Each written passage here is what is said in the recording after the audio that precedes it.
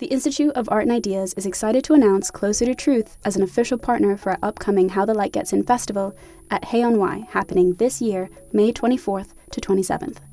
Closer to Truth examines humanity's deepest questions with the world's greatest thinkers, from Nobel laureates and renowned scientists to theologians and best-selling authors.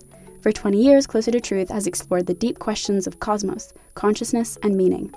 This year, host Robert Lawrence Kuhn journeys to new depths with their Philosophy of Biology season, exploring topics like evolution, race, alien intelligences, sex and gender, and much more. Get early access to full episodes from this brand new season by registering for a free membership at their website, closertotruth.com. Discover the fundamental issues of existence, engage new and diverse ways of thinking, and seek out your own answers with Closer to Truth.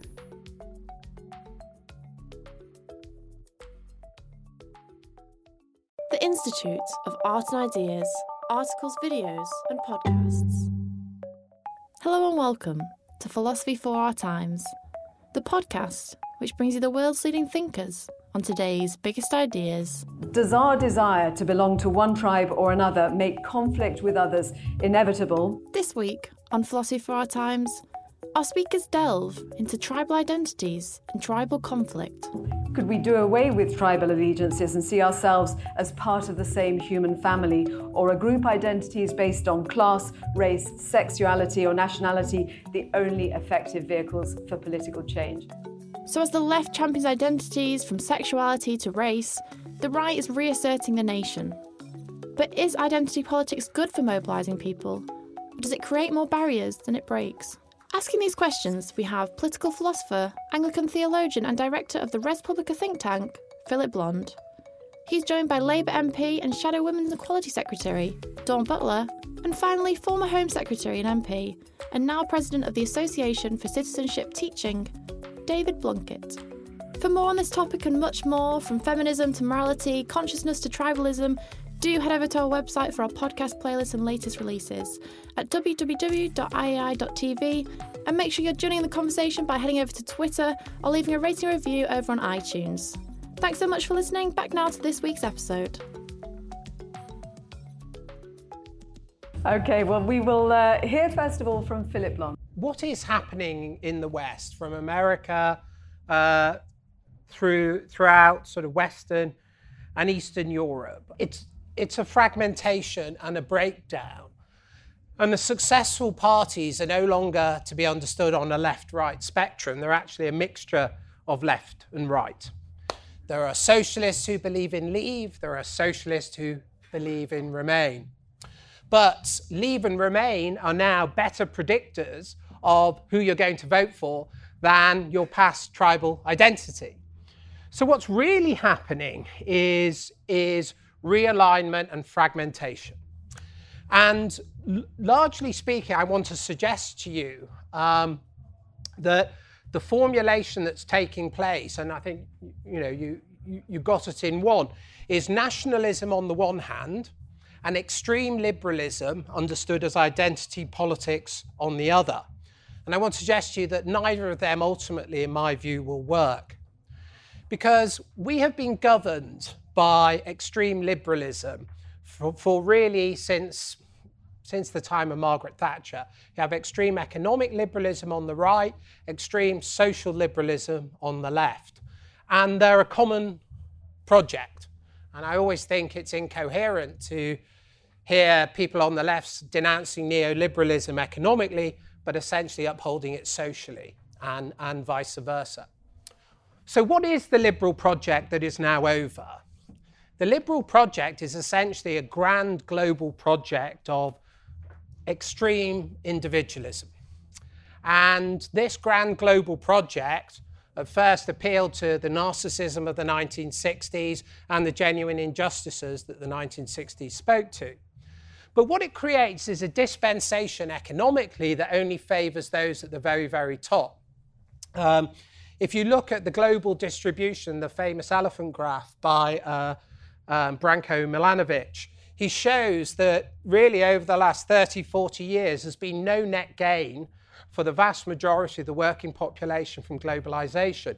And the gain has been for the working class in the third world, whereas the working class and increasing the middle class in the first world has seen no genuine gain at all. You've seen the rise of rampant insecurity, because insecurity stems from rampant individualism, and we've created on the economic level forms of insecurity that were actually unthinkable in the 60s or indeed the 70s. But on the cultural right, and culture we know outcompetes economics in any assessment of human behaviour, liberalism has essentially created a culture that oppresses majorities, that creates marginalised majorities through identity politics that are little more than middle-class power games and attempts by middle-class advocates to both virtue signal and gain power within a medium whereby solidarity has collapsed. So don't be surprised that nationalism is on the way back, because nationalism, by those who advocate for it, is the only thing that will care for them. Nationalism, from the perspective of advocates, is the only thing that will care for those who have lost out, whereas liberalism won't. Liberalism of the extreme left has become an upper middle class project. And so what we've got is a project where solidarity, i.e. looking after us all, has been captured by nationalism, and the project, the right-wing project of extreme individualism, is now followed by both left-wing parties and right-wing parties. That is the new divide. That is the new debate. That is where we are.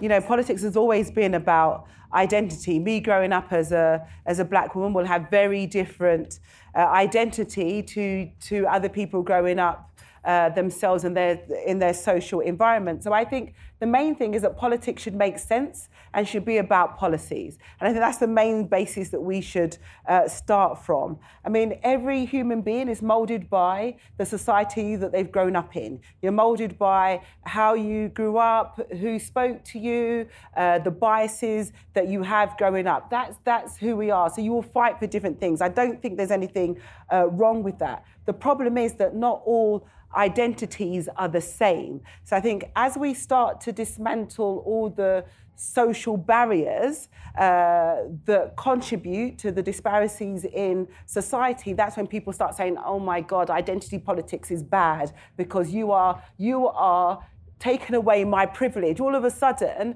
you want to take some of my privilege away, and I don't like it. The whole term identity politics just means we are doing politics. And I need to fight for things that I believe in, because that's where my passion is. And if you want to call it identity politics, call it that.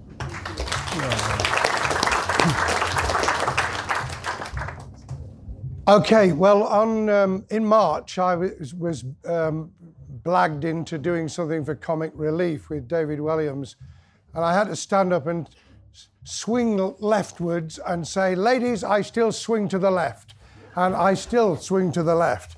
And I'm tribal in political terms, tribalism in this sense, meaning having a real sense of identity with the people that I've worked with, that I've grown up with, that I share values with. And even when we are in conflict with each other about ideas or direction, we still have a sense of that common purpose. So there can be tribalism that actually is a glue that holds people together in a positive sense, and there can be identity and nationalism, which is narrow and exclusive, and anything but what in the jargon would be called civic republicanism. So I believe in mutuality and reciprocity, of trying to put the glue back in so that people do feel a sense of belonging, a sense that they have some identity with the people around them, and that they will care about them as you would with an extended family.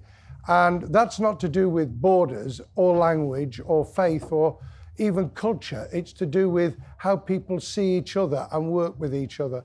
I think that the danger at the moment, and Phillip has touched on it, and I heard Dawn earlier mention it before we came in, is the idea that our identity is exclusive to particular aspects of our life or background. Identity of gender or sexual orientation, or faith or of disability seems to me to be extremely dangerous, because it separates out by people's very specific elements within them, rather than that they have that common citizenship and coming together. And maybe we'd like to debate that, because I find it really disturbing that people want to categorise by things that should not separate us. I'm therefore in favour of patriotism in the George Orwell sense rather than nationalism. I'm in favour of putting the glue back in building from the community, think global, act local, so that people do feel that they've got something in common, and finding things that unite us rather than divide us. And doing that builds a different sort of sense of identity and belonging, and a different kind of tribalism to what we see at the moment, which deliberately seeks to separate, deliberately plays on people's worst instincts, deliberately intends to build up resentment and dislike and often hatred about other people. And in the end, that has to mean that we get people to feel that they've got something real in common, rather than that what divides them is the thing that identifies and separates and creates that identity. Thank you very much.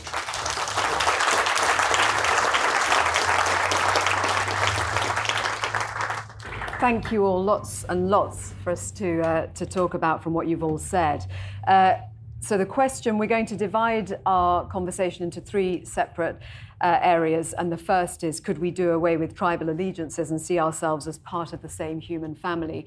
And David, what you were saying there, there's more that unites us than divides us. Obviously, that is, it's a commonly used phrase, but where we are right now, have we lost that overarching sense that you were talking about patriotism being something that could unite us, but it's given way to nationalism? So how can we do away with tribal allegiances?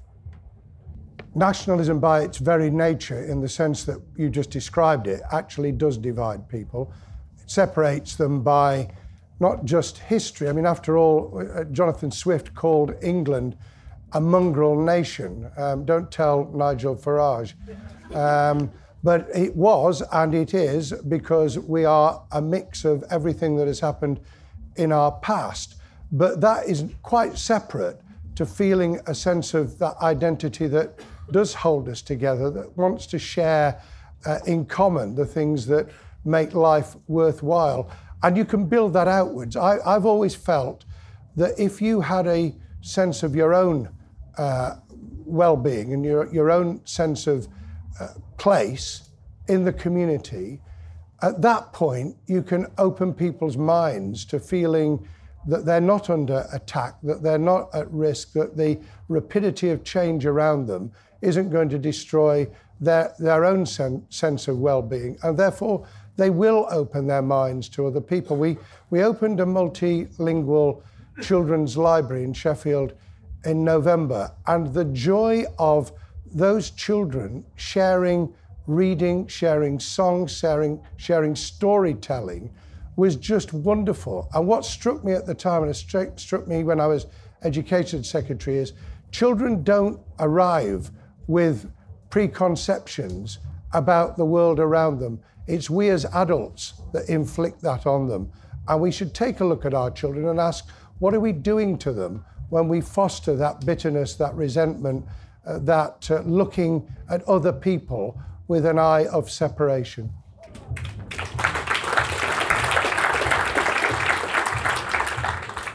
And Dawn, I mean, on that, there are so many ways that society has moved forward, and there is integration. There are good examples, like David citing there, of people being brought together. But when you look at the state of politics right now and where we are with Brexit, have mainstream politicians effectively squandered the ability to bring communities together and push aside the things that divide them, rather than looking to the overarching principle of being part of a bigger patriotic family?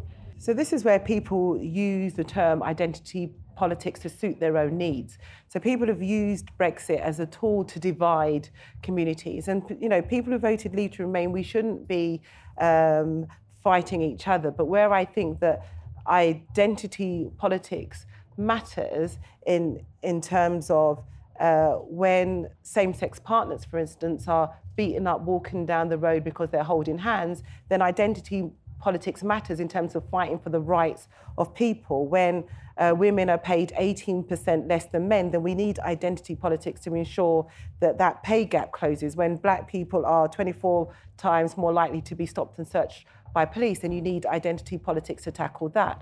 What we don't need, and I think that's where the nationalism comes in, where people saying, well, you are a traitor, you have, defied the will of the people. That, to me, is using the term identity politics to sow division so that people hate each other for reasons that you don't need to. So they're using it deliberately to sow division, and somehow we have to bring the country back together. And I think the more we talk about identity politics, the more we talk about things that are different, the worse it's going to get. So fighting for equality is very different from identity politics, and I think that's where it gets very, very muddied and confused. Phillip, you were a big influence on David Cameron, the big society, the idea of the big family, the local projects that bring people together. But we are now where we are. What went wrong? The origin of big society was I wanted working class people to own. I wanted them to have assets, ownership, agency and control. And I wanted that to be cultural and economic. And I think from the left to the right, people, I think, would uphold that. What happened is we had, as soon as Cameron was elected, within 6 months, he gave up and returned to Thatcherism. And we had the austerity project, and then we had the idea that big society was akin to a tombola event on a Sunday when working class people might help pick up litter in the village. It's just hopeless.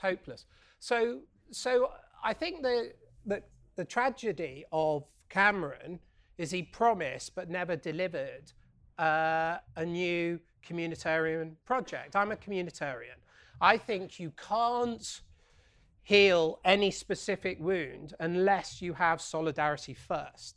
So my point would be is that identity, and this is perhaps where I differ from Dawn, is you don't stop people attacking gay people or being racist or the gender pay gap through identity politics. Identity politics will ensure that continues, because identity politics means that gay people have nothing to do with me.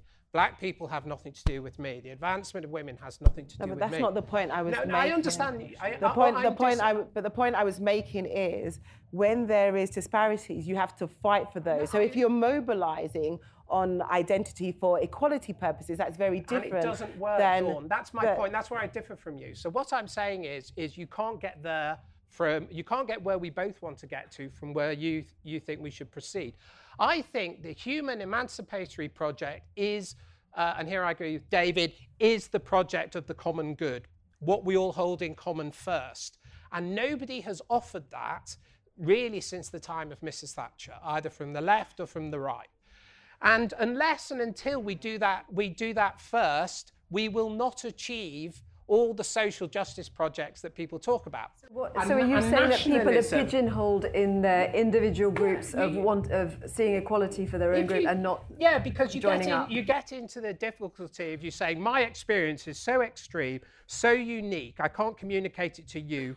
You said that there were inequalities, gross inequalities, and that by identifying them, we should all come together, didn't you? Yeah, absolutely. I'm not gay, but I fight for gay rights because I believe in equality.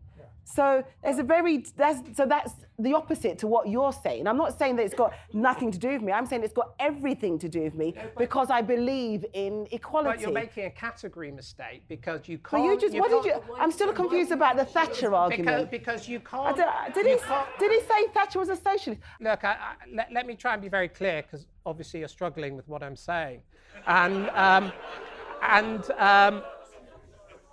actually, you might argue that certain aspects of Mrs. Thatcher were socialist, such as creating mass property ownership But then, not socialist, But she didn't because she build didn't. any social housing to replace it. And that was going to be my second sentence. And that, and I'm glad you're Good now job I'm thinking, here then, isn't it? I'm extremely grateful that you're making my points for me. The point I want to make is a serious one, is how do we get to where I suspect all three of us on this panel want to get to? Care for the other, solidarity with the other. What I'm trying to say is you can't get there via identity politics. So if you look at who voted for Trump, the third most important factor was hatred of political correctness. You look at who votes for Brexit and who votes for nationalism, it's because those who are arguing for identity politics are overwhelmingly upper middle class, and they're actually forms of language games that elevate the upper middle class and denigrate, in effect and in practice, working class people. So I think we need to recover the universal project first, think that, and from that, all good things will flow. Can I just say, I think that's bullshit who voted for Trump. Who voted for Trump is not people that were against political correctness. The people who voted for Trump, there was a Ku Klux Klan open march just this week. Those are the people that voted for Trump. And but those black are people that he were. Those are the specific people that he were appealing to. That was his specific appeal. He knew what he was doing. He knew he was appealing to the very lowest common denominator. Denominator was not what he was appealing to. I can't even say. I'm so angry. Denominator. So are you saying, Dawn, that the black voters who voted Trump are pro-Ku Klux Klan? Are you saying that Hispanic voters who voted for Trump, because they did in their millions? He's wrong, actually. You can... I'm happy to... We need a psephologist. To go. So they did it because they felt upper middle class democratic interest didn't serve their interest. Ah, that's a different matter. And some of Trump's voters were black, were Hispanic, and also were women as well. Were, but that's not who he was appealing to. That's not what his message was. His message was solely a message of hate. You're misreading it. I'm misreading it. I think we are going to move on to our next session. Our next section, which is what makes identity based on sexuality or gender something to be celebrated whilst white nationalism is feared? Well, they're different things. I mean, the exclusivity of saying that colour or class has something that excludes other people from being part of the common endeavour is wrong. The premise of the question is very difficult because it poses something that shouldn't exist against something that is about equality that we've just been talking about, that we should build on. Let me just give you an example.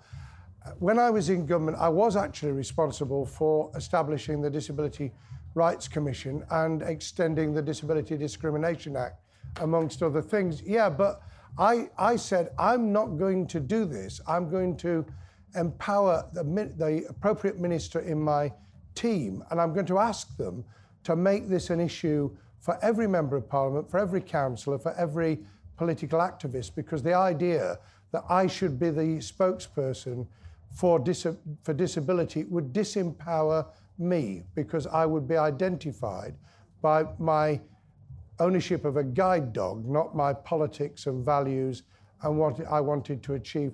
And it's possible to espouse what you need to know and how you can encourage and support other people in taking on that inequality and injustice without making it exclusive to the people who are facing that injustice.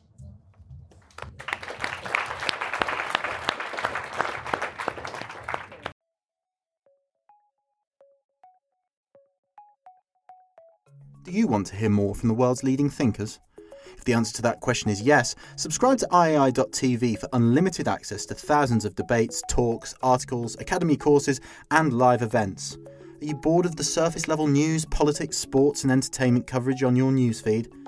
Go deeper, get the philosophy behind the news and get the latest big ideas from the world's leading thinkers on subjects at the core of the human condition, life, the universe and everything in between. It's free for the first month and there's no commitment to pay, so subscribe now to understand the world beyond the surface level. I agree.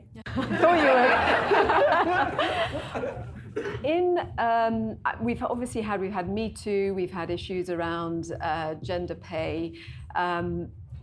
In addressing one inequality, is there a danger that others then feel like they're being marginalised? I mean, for instance, in the workplace at the moment, you can sometimes hear, I mean, I'm not talking personally, but I mean, you know, it's something that is out there that's being talked about, that white men are not necessarily going to be in the front line for a job when something comes up, because there is a drive to redress balances which need to be redressed. But is there a danger that it ends up leaving others feeling marginalised? So yes, there could possibly be a danger of that. But when you start from the premise of fairness and equality, then there shouldn't be any fear of that. The fear of that grows from when you are trying to tackle the structural barriers, the injustices, and the privilege that presents itself at almost every situation. And it's when people feel that their privilege is being taken away from them, they get nervous. But if you know you are there from your own merits, doing something in the right way and for the right reasons, it shouldn't be an issue. So yes, the answer is yes, it could be seen that way. But ultimately, you can't make policy around that. You have to base your policy on fairness, equality and justice. And once you base it on that, you know you're basing it on a solid foundation. Because at the moment, lots of things happen because of privilege, because of old boys club, because of it's who you know, not what you know. Because of all of those things, other people get excluded. And so that's why we need to build policies based on fairness. And the way you do it matters. Why politics really matters, and why people who are in the forefront, in the front line of politics, need to know what they're doing and how to do it. It's a statescraft issue. You could see in the States, the reason the Democrats lost the presidential election and are still in the position where they don't hold the Senate or the Supreme Court or many of the crucial governorships, is that very often they talk over the heads of the people that they expect to vote for them. They address issues in a way and in a language that people can't relate to. In one small way, Philip, I'm sort of coming back to the point that you were raising. A second example would be, back in 2001, I came into the Home Office just on the back of the Bradford, Oldham and Burnley riots. In Oldham and Burnley, the reports that came out afterwards showed some very interesting things about the way in which national and local government had behaved. Money had been put in Oldham exclusively to a particular community, which led the neighbouring community to believe that they'd been ignored.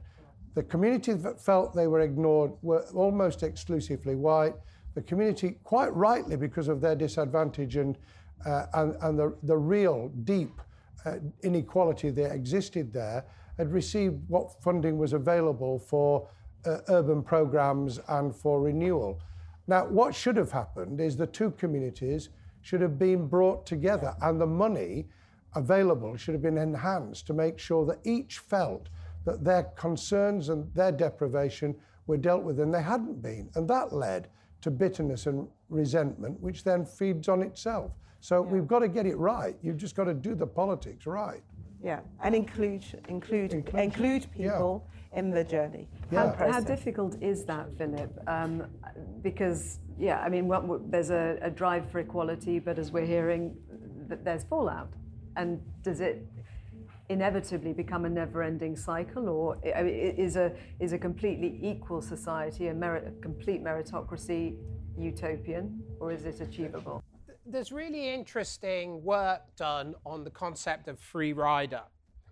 And apparently even human babies can detect free riders, someone who comes in and nicks the sweets and doesn't contribute to the play, and exclude them from the group.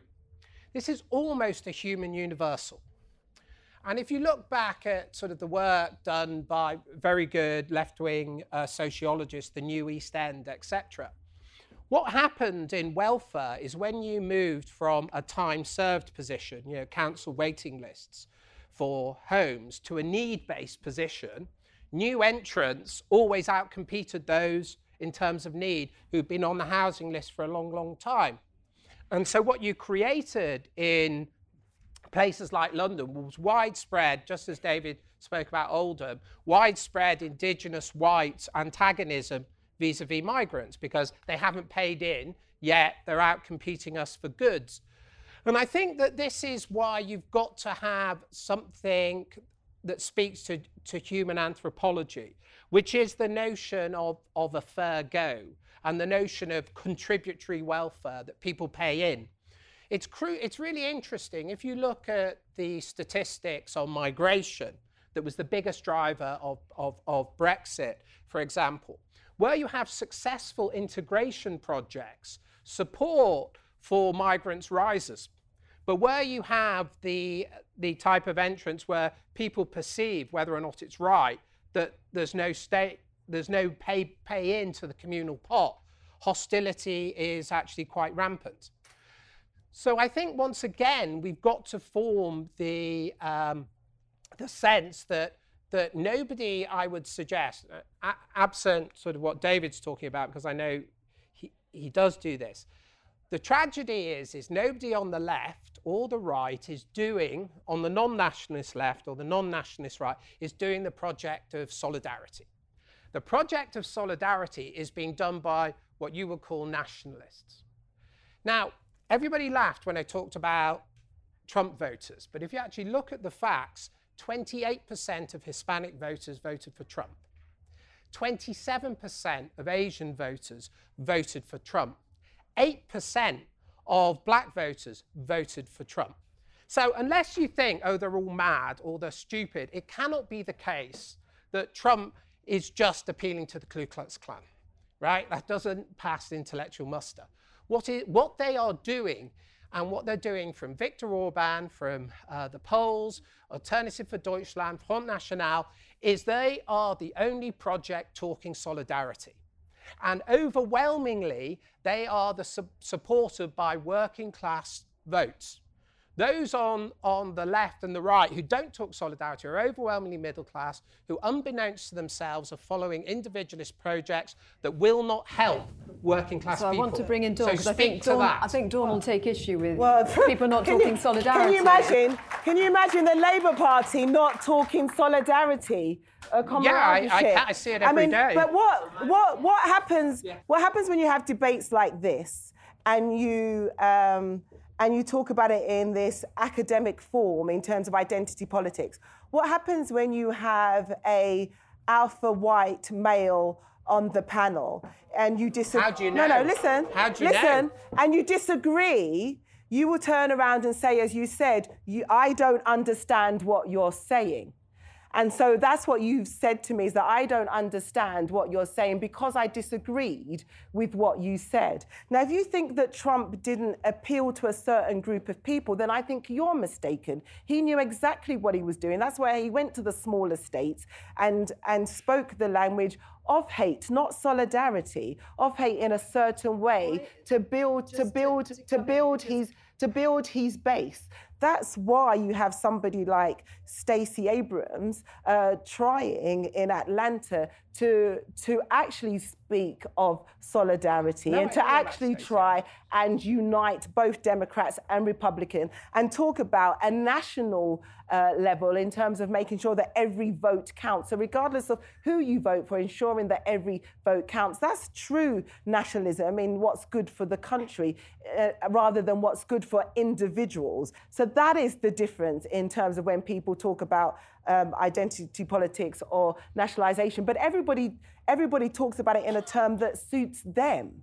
And that is the issue and the problem. So I do have issue with some of what you have said in regards to how you've identified identity politics, because I don't see it in those terms. We have to move on. And I talk about solidarity, and the Labour Party talks about solidarity all the time. Our manifesto was built on solidarity. That's the whole premise of the Labour Party in terms of solidarity and for the many and not the privileged And that's few. absolutely true. We just need to practice it a bit better. That's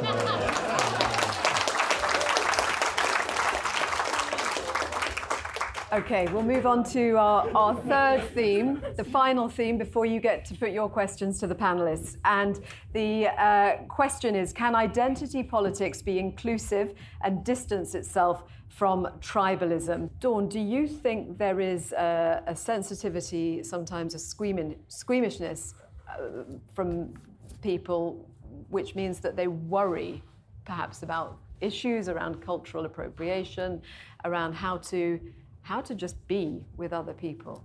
See, that's what I think about. We need to break down the barriers. It is easy to just be. It's easy. People talk about political correctness, and then they create this whole thing about Muslims don't like Christmas, and they don't want to have Christmas trees, and they won't send you a Christmas card, and all of that stuff isn't true. And actually, the thing that Phillip said in regards to communities that live side by side with other people, it breaks down those barriers because of your lived experience of living next to somebody who is different from yourself. So that does break down barriers. But there really isn't anything to fear from somebody who isn't the same as you. In fact, there's something to be embraced. We are limited by our own But in many communities, knowledge. do people live that way, or are communities still quite segregated? I think it's very mixed. I'm the MP for Brent Central, and that's the most diverse community in Europe.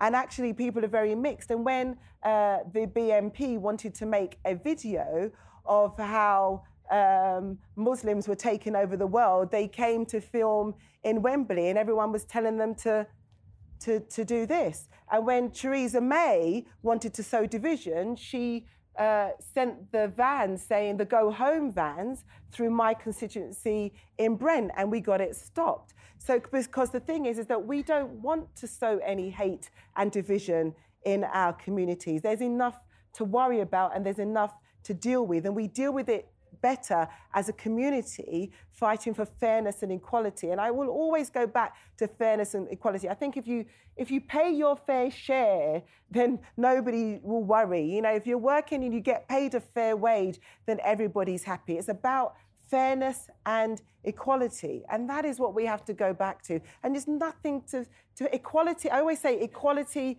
is equality. I fight for other people's equality. It doesn't diminish my fight for my equality. If you're being discriminated against because you're a white man, I will fight for your equality. If you're being discriminated against because I will fight for your equality, because equality is equality.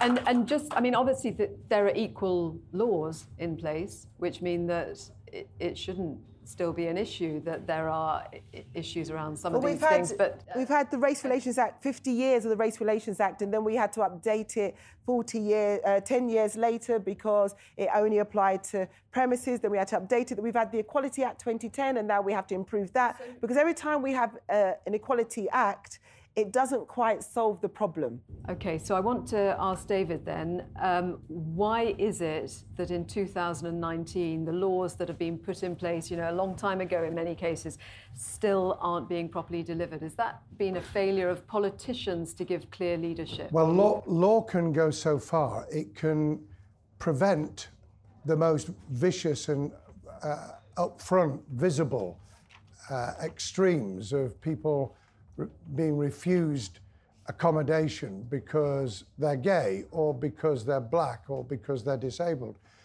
But it can't, by itself, change people's minds. And I just pick up the point that Dawn made at the very end about fear. And Aaron Bevan actually stole the phrase, but he made it very popular. It was Roosevelt who actually said originally, the only thing we have to fear is fear itself. And quite often in communities, people whip up fears. They build on genuine concerns about the speed of change, about how the world is altering. Look, this is a generalisation, but London, in the terms we're debating tonight, is almost a country within a country. The multi-ethnic nature of London, the acceptance of that within communities in London is different to what it is in other parts of the country. My experience is that the people who were most racist, xenophobic and vicious about difference, about the difference they saw from themselves, were people who lived just outside areas of multi-ethnic living rather than those who were in it. So you're right, the experience of it changes people's view. But we've got to get inside their heads and change how they feel and think, because you can suppress for so long, and we did. And then something comes along like Brexit, and it lets the genie out of the bottle, and people behave and speak differently over the last 3 years than they did before. They say things that would have been unacceptable. They put things on social media that are just completely outrageous, that if they'd put it in a local newspaper or put it on a wall, they'd have been dealt with. So your answer, Joanne, about law is you can't enforce what goes on inside somebody's heads. You have to set about, including citizenship teaching in schools, which we did bring in, but has only been implemented spasmodically. Head teachers who don't believe in it, in my view, should be, well, let me be very careful what I say, should be dealt with by Ofsted in terms of the view of the performance of the school, because not only does it help with improving the grades that children get, because it does, it's provable through the NFER research, but it actually also is about putting that glue back in. And if we don't start with schools and then build on it, the citizenship programs for those who seek naturalization, the people who get the best citizenship programs, the people who get instilled in them the sense of identity and belonging, are the people who are seeking naturalization in our country, because they have to go through the test, they take the ceremony that we set in place 16 years ago. They feel what we should be instilling in the population as a whole, which is that we belong to this country and we work together for its improvement. So